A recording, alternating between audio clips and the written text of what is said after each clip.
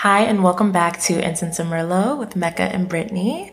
Today, we wanted to kind of try something new and just open it up for some self reflection. The theme is self awareness, and to start, I have a question. You can journal on this, meditate on it, whatever is most, conducive for you.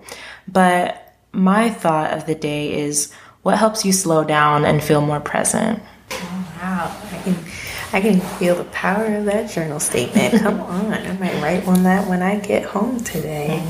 But my contribution to this would be, what are things that you need to accept about yourself, about your situations?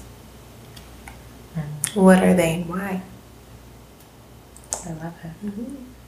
Hopefully, if you have time or you want to spare a moment to jot down your thoughts about these journal prompts, definitely do so.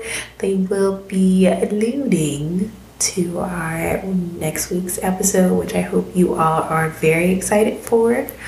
But happy journaling. If not, then thanks so much for listening to this little episode buffer between the previous and the next one. But we'll catch you later. This is Incense and Merlot with Mecca and Brittany. I hope you have a wonderful rest of your night, guys. Bye.